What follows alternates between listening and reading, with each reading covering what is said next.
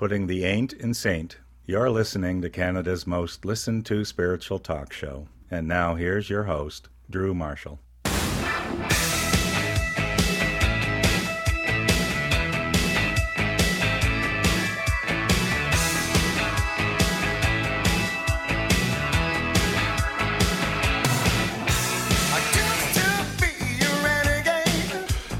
So every time I hear Huey Lewis, yes, sir, I have great memories. Why is that?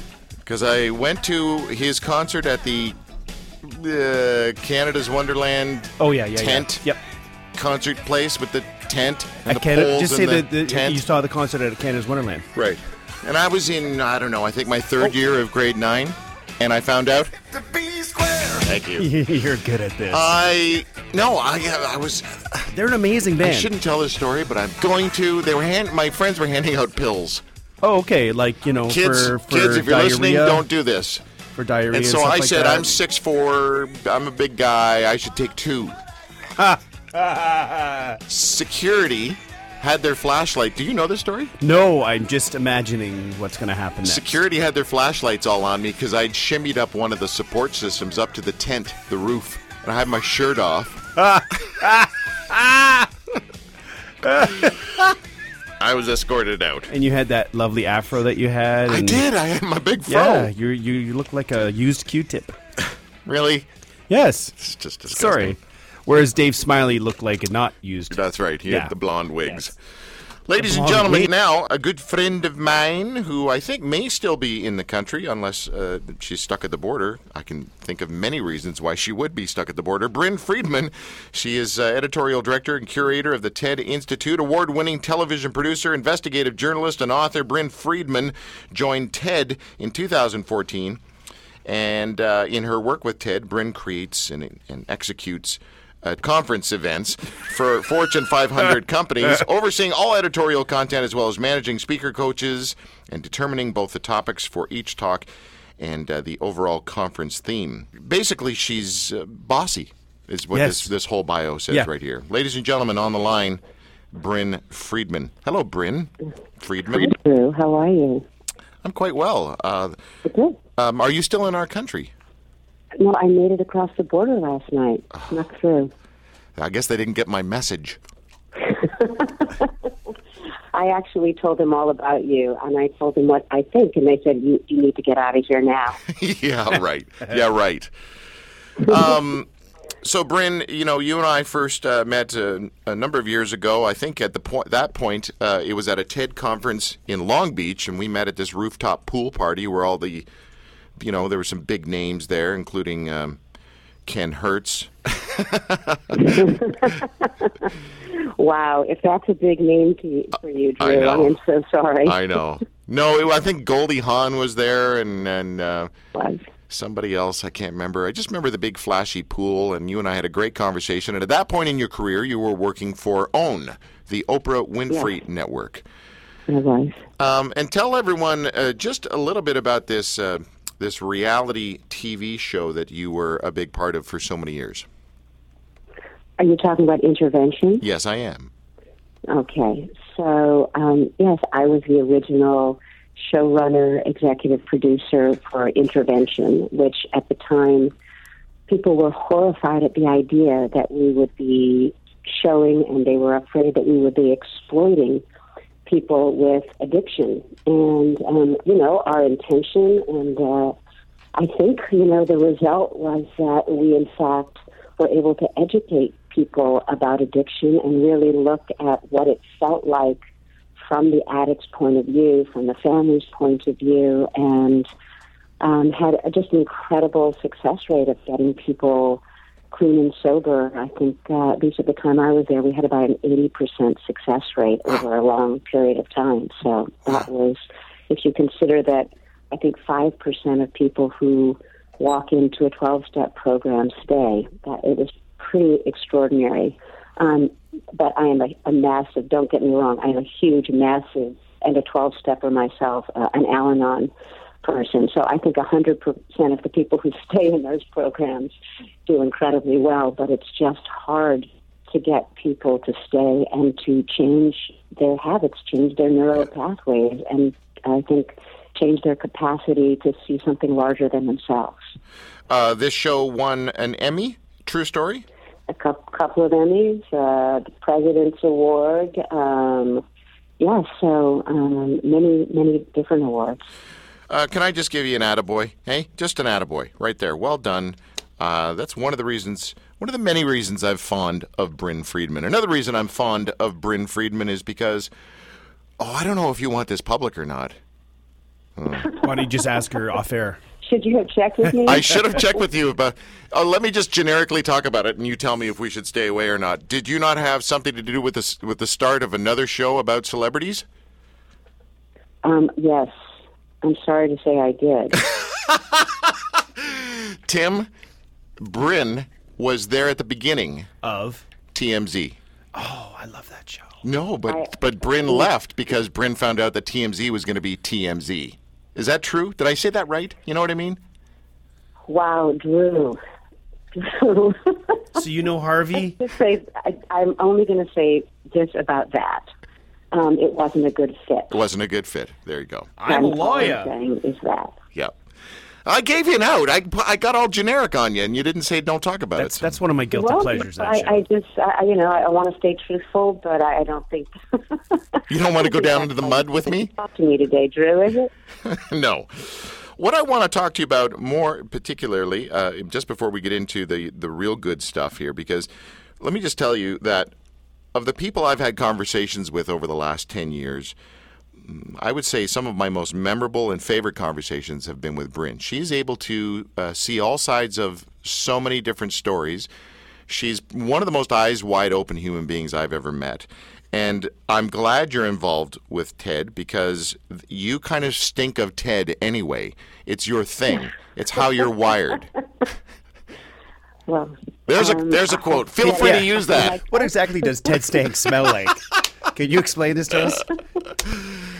Oh my gosh, Drew. Stop. Yes. Stop So it. how can I be of service here, Drew? Right.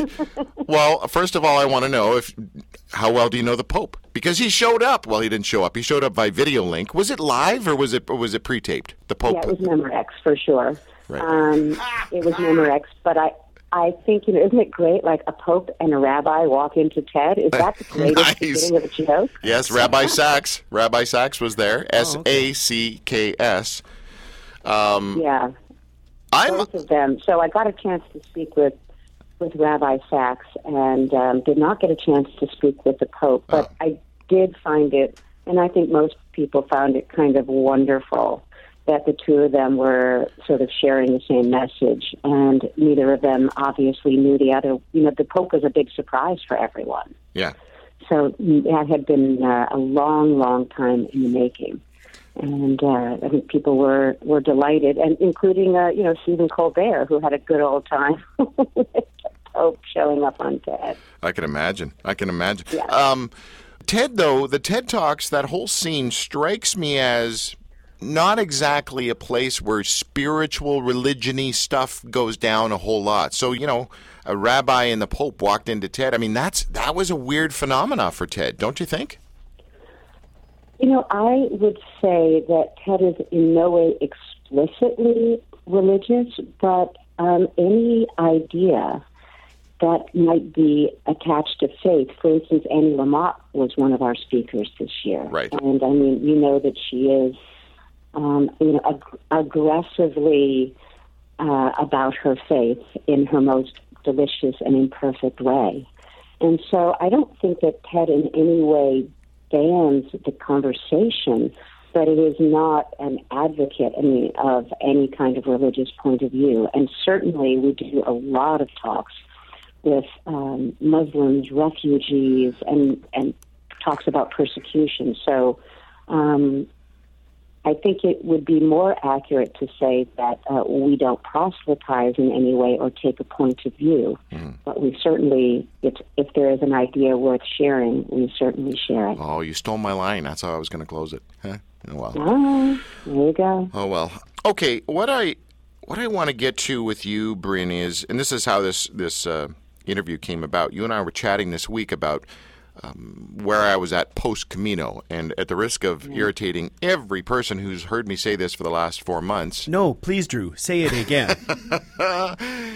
I walked 1,000 kilometers on the Camino de Santiago, and I spent 3 months in a vow of silence, and I went to this monastery on an island off the coast of Western Sahara, and I had this great experience and this terrific thing, and I was hoping to come back like Gandhi 2.0, and I came back Drew.02.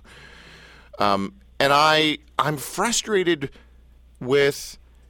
I'm maybe the stickability of that sort of experience, of any life-changing experience. How do we grab onto the stickability of things? Because I think if we just continue on, it's easy to just continue on.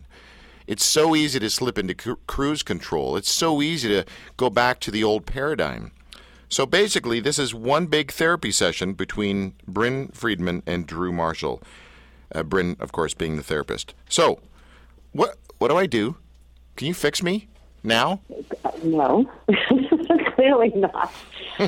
It's interesting because really, I think where we started this conversation was that I was telling you that I kind of had a life-changing experience after a medical emergency. And one of the things that had happened to me was that I lost, because I had this medical emergency, and I think that we all have our mode that we're most comfortable in, right? So your mode is, jokey and sort of pretending that you're not really serious while being probably one of the most sensitive people I know. And why you got to be like that? I just got to tell you the truth. And, I think each of us kind of has that go-to mode, right? So for me, the go-to mode is thinking. I always think if there's a problem, I can think my way out of it. And if I haven't thought my way out of it, it's because I'm not thinking hard enough. I'm not being smart enough. And that I believe that all answers are in my head. And so when I had this surprise sort of massive major surgery, I had no capacity to think my way out of it. It was a kind of complete surrender situation. And when that happens, I think when you're out of your mode, all of your different senses wake up. Like if you are blind, your capacity to hear and to touch changes. So suddenly I realized that my gut was going off like a gong. And it had been going off like a gong, and I had not been paying attention. And for me, I know this is about you, Drew, I promise you, but for me, the realization was, your ego lives in your head, because your head can project the past and the future, and your head can imagine yourself in all sorts of both grandiose ways and also ways in which you are the worst person on earth. But either way, it's outsized. And your heart will often mislead you. But your gut is in the present. Your gut is the sort of fount of your wisdom, because it is in the present. It is the most connected to your most human, visceral reality. And that the more I started to pay attention and act from my gut, the more it led me to truths. So the question is, how do you keep that sticky, right? And what some wise person once said to me, well, you can't take a shower on Monday and still feel clean on Friday.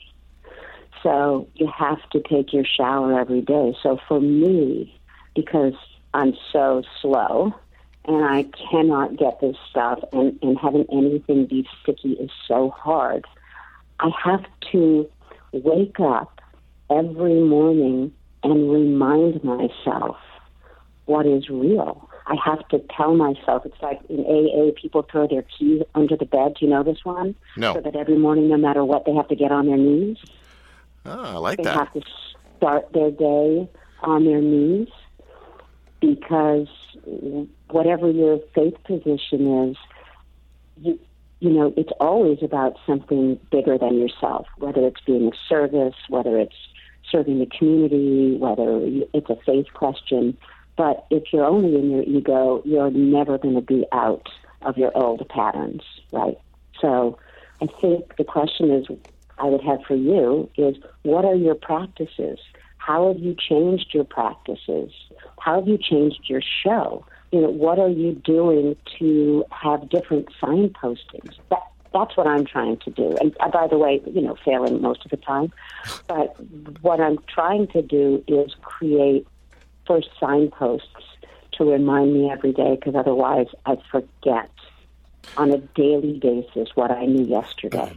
It's like, you wake up in the morning ignorant, and by the end of the day you've come back into yourself and you wake up the next morning ignorant. So it's daily. So what are you doing? Okay. Different. So first of all, when you say to me that I need to incorporate various disciplines in my life, daily disciplines, that's what I heard, daily disciplines. Daily reminders. It doesn't have to be, discipline's a kind of dirty word, right? Okay, well, paint it with whatever brush you want, but it still means I got to do something regularly every day, each day, yeah. And I don't like that. I don't want to do that. It reminds me of when I was hanging out in the Jesus scene, and I had to wake up every morning. Not had to, but it was pretty much guilted on you that you need to wake up and get into God's Word and spend time with the Lord and pray and I don't know. Maybe I'm just. Well, I know I'm lazy. I was going to say maybe I'm just lazy. I know I'm lazy. And habitual rituals make me itch and scratch because a rash comes along with that stuff for me. So I guess I'm never going to change. Well, maybe. I mean, that's your choice, right? if if that's what you choose. I don't think anybody can make you change. I think I'm going to just say the most obvious thing. You're obviously not in enough pain. Because when you're in enough pain, then, it must be that the complaining and the bitching about it works better for you than the changing.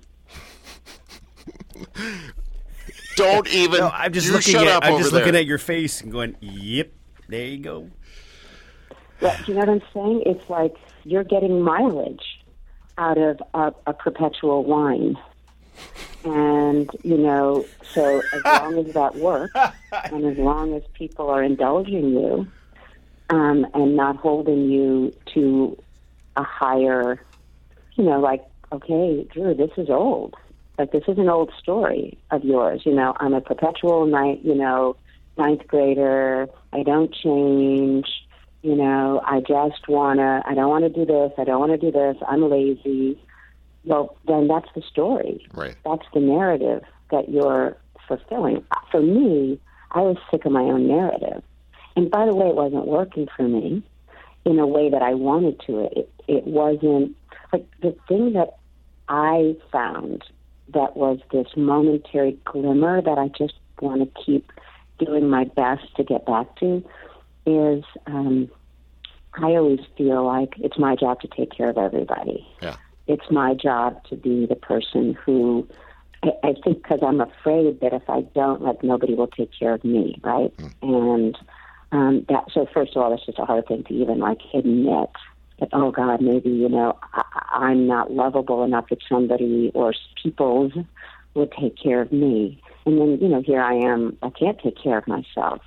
And what happened was I was surrounded. I mean, not only by my kids, which blew my mind, in particular, that they could step up, but every one of my friends who showed up. And I physically felt, I know this probably sounds so nutty, but that I healed incredibly fast. I mean, and I was so grateful every day for this love that I had not even allowed in. And boy, was that humbling, and boy, do I want to live in that and not in my own head. So it felt so good. It felt so right, and it also made me feel like, oh, I could really feel when somebody was being authentic.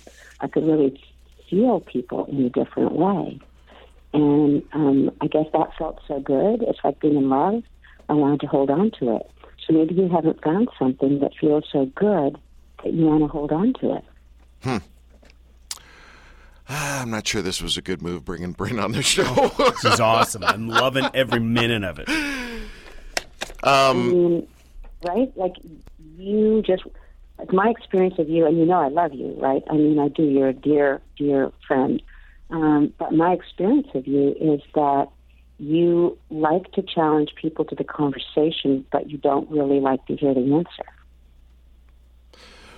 Yeah, I'm not sure. Hold on. No, I like to hear the answers. I'm just not sure. No, I'm not not sure for I assimilate the answer. I'm not sure Yeah. No, you like to hear the answer for them. Yes. You're a great listener. Yeah. You love to hear the answer. You love to get the story out of other people. Yes.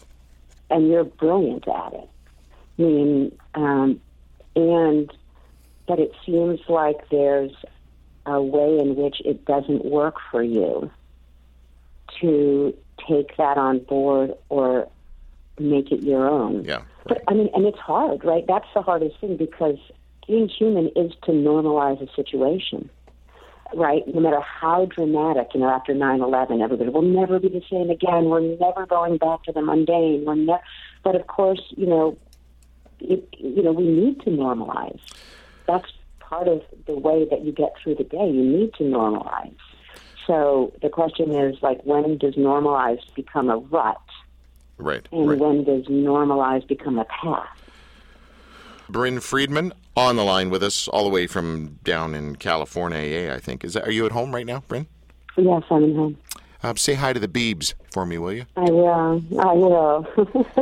Do you see him often at the markets? Who is the biggest celebrity you've ever seen at the Calabasas markets, other than me when I was there with you? Yeah, gosh. I mean, they're all there. The Kardashians, Bieber. I mean, it's unsightly. What can I tell you? It's unsightly. You're funny. Need some cream for that, dude. Okay, the anesthetic of familiarity is something that while I was on the Camino, a guy from Ireland kind of hit me with that phrase. And it was actually, I think, coined by Christopher Hitchens, or one of those famous atheists, the other British guy. The anesthetic of familiarity is something that that I think I don't know how to deal with that one. Because I get familiar with something fairly quick, and then I get numb, and then I tune out, and then I turn into a pessimistic jerk. Do you understand that pattern in me? I do. So I have a couple of. So I always think, like, when you're bored, you're boring, and I think that do you know who Esther Perla is? No. First, you maybe want to have her on your show at some point. An absolutely brilliant writer about relationships, monogamy, etc. And she says, we have all these expectations. So I'm just going to use this in a love relationship, right? Yeah. But it could be in any relationship. We have all these expectations. What do we want from our partner? Well, we want intimacy. We want to be seen. We want security. And at the same time, we want adventure.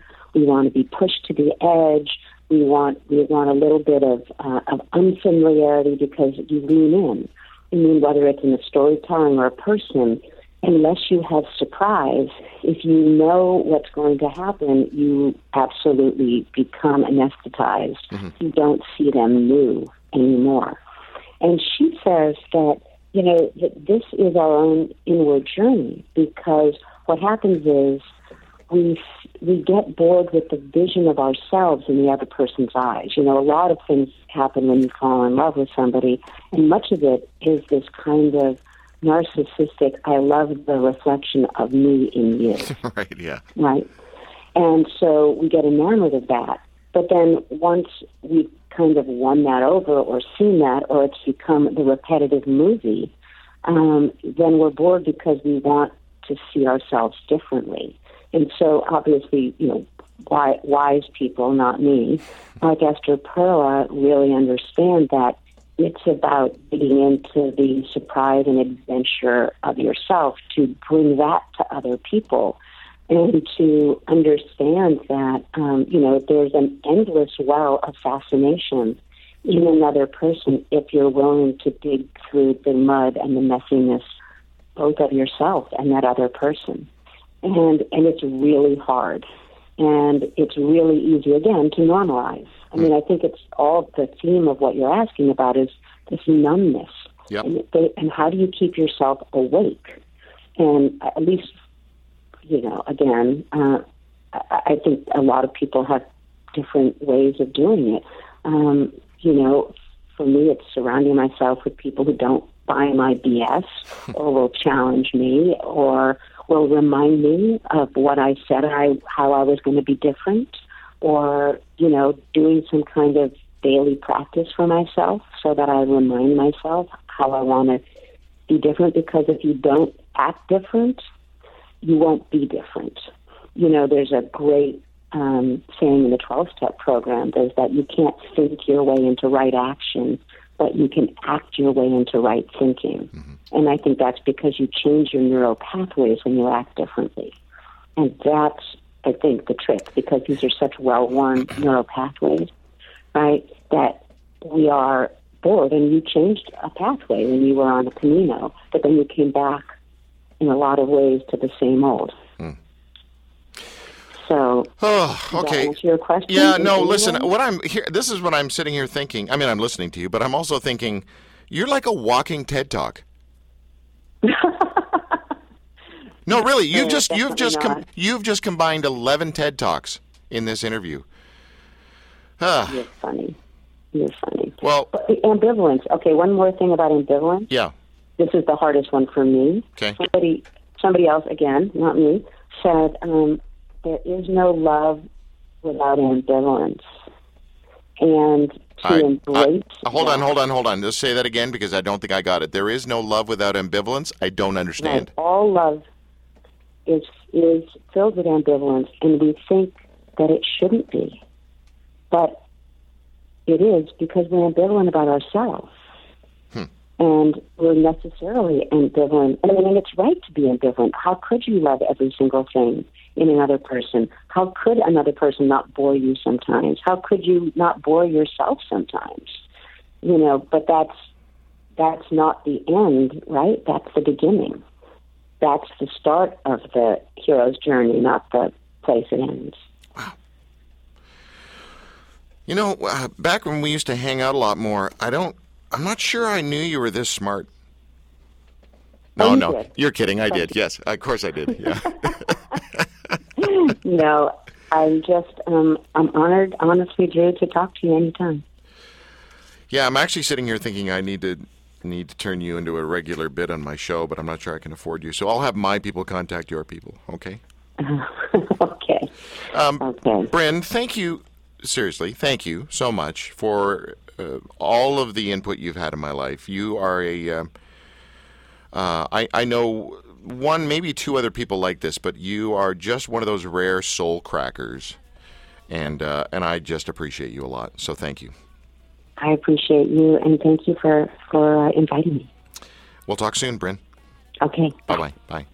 Bryn Freedman on the Drew Marshall Show. I think I just got schooled in a couple of things there. You did. Short break. When we come back, Scott Harrison, founder, CEO of Charity Water. This guy went from which is clubbing. Oh, okay. He was a clubber. No, I thought maybe he was you having had a the stroke. hiccups, yeah. To changing millions of people's lives. That's a good thing. Quite a story. And then Bear Reinhardt, lead singer of the Grammy-nominated Need to Breathe, at 3 o'clock. We'll be right back.